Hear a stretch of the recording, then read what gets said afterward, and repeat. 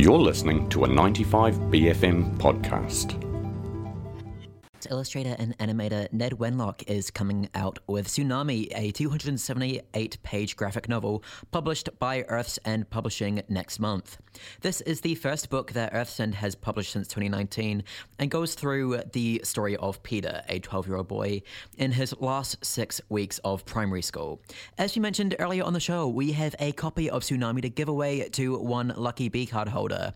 Be sure to text in with your name, B-card, and Tsunami and the word Tsunami to 5395 to be in the draw. We will be pulling that just before the end of the show. I had a chat with Ned about the book, what went into it, and more. Here's that yarn now. Hi, my name's Ned Wenlock. I'm an animator, illustrator, and I've just done a graphic novel. How long has Tsunami been in the works for?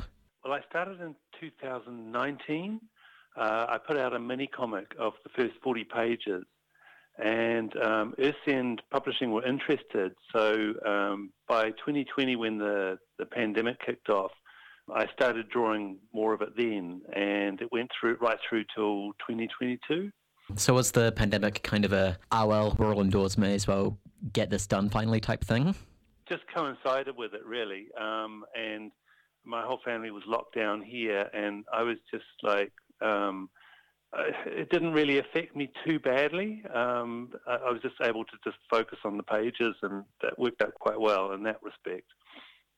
Yeah, and I mean, how has that been kind of being able to take your time on this over, about like 2-3 years for, if you're kind of counting 2023? How has that been? Yeah, I've never taken time off like this to do this sort of thing before, and you really sort of get into a strange headspace where you become a little bit antisocial and you sort of shut down sort of all external sort of things and focusing in on the stories and the characters. And although I really enjoyed it, I actually really enjoyed it when it finished as well. Yeah. I could come out of it, sort of come out of the cocoon at the other end and just, talk to people again. It was great. Could just kind of like stay in and just focus so strongly on one project. Is that kind of how you would prefer to work more of the time, or do you prefer kind of being able to do this sort of on the side whilst working on other things? No, to be honest, I do prefer to work on one thing at a time. With Tsunami, I couldn't do that completely. There were commercial jobs and things like that I had to do as well. But there were chunks of time that I put aside to do it. So that was quite good. But yeah, if I had my ultimate dream would be to be able to just focus on, I don't know, making a graphic novel or a film or something or other, just focusing on that entirely for sure. And how would you pitch Tsunami to a newcomer? A lot of comics I've done in the past have been sort of within the mundane horror kind of realm, and sometimes they lean more into the mundane, sometimes they lean more into the sort of the horror side of things. And with this one, I wanted to kind of follow the same path, but be more realistic, be more kind of naturalistic. And so I suppose the story is kind of very simply about a 12-year-old boy and his last 6 weeks at primary school. And there's kind of like the tsunami that from the title refers to basically a mounting sense of dread over those 6 weeks, which leads up to an event at the end. And it's sort of like it's following like a horror trope, but within a very ordinary New Zealand family landscape.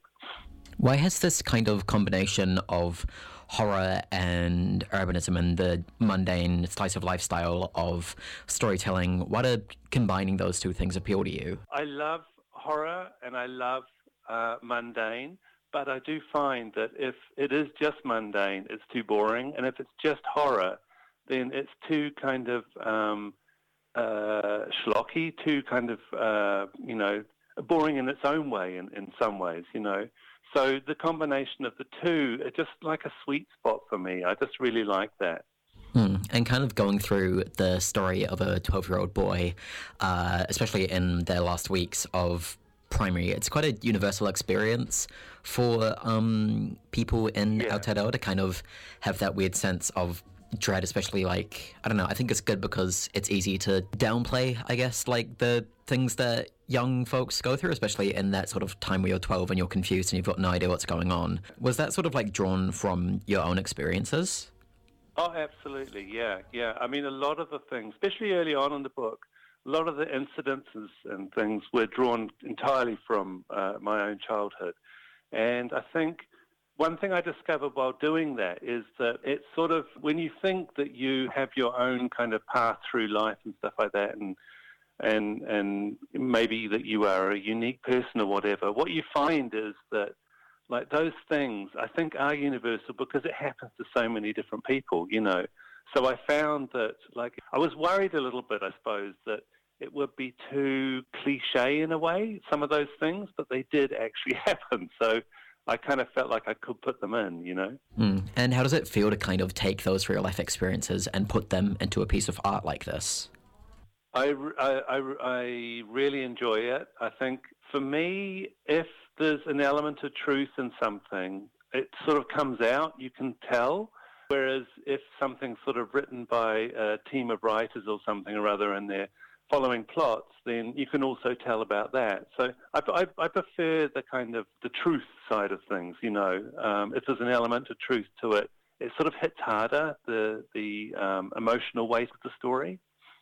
Yeah, I mean, you both wrote and illustrated all of this comic, which is quite a lofty one, a good 278 pages. I've gotten a copy from the lovely folks over at Earth's End and had a flick through, and it's like a lot of panels, which I incredibly strongly congratulate you for. Thank you. What has that process kind of been like, working on such a large-scale project for this? Well, one thing about it, which I really kind of liked, was that in the past, I've done much shorter things, and they've always had to kind of fit into like a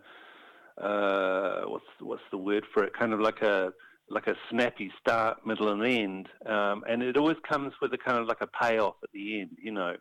And one thing about this, having something so long, is that you don't necessarily need to do payoffs all the time, you know.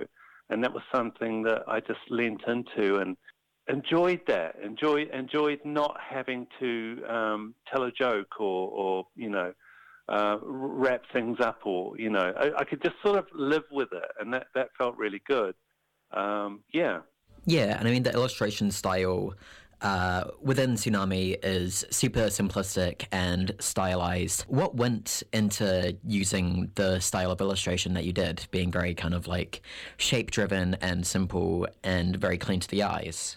I started drawing in the style in about sort of early 2000s, and before that I've been using kind of brush and ink and doing slightly more realistic illustrations. And I spent a whole year trying to do a comic in that brush and ink style, and I got like maybe 16 pages done, and it just took so long that I thought, I've got to find a better way of doing this. You know, I want to be able to churn out pages much faster.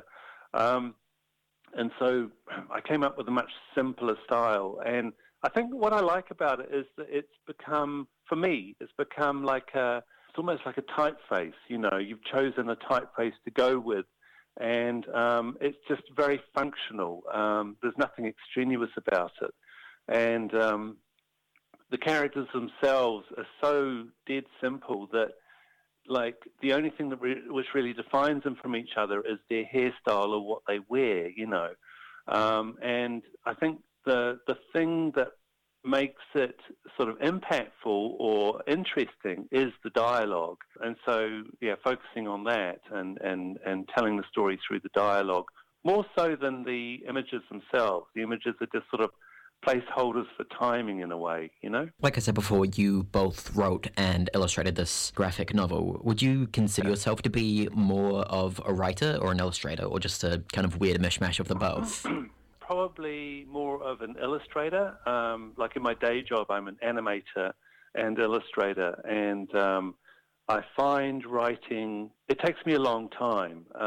So I really enjoy it, but it's not something that comes naturally to me.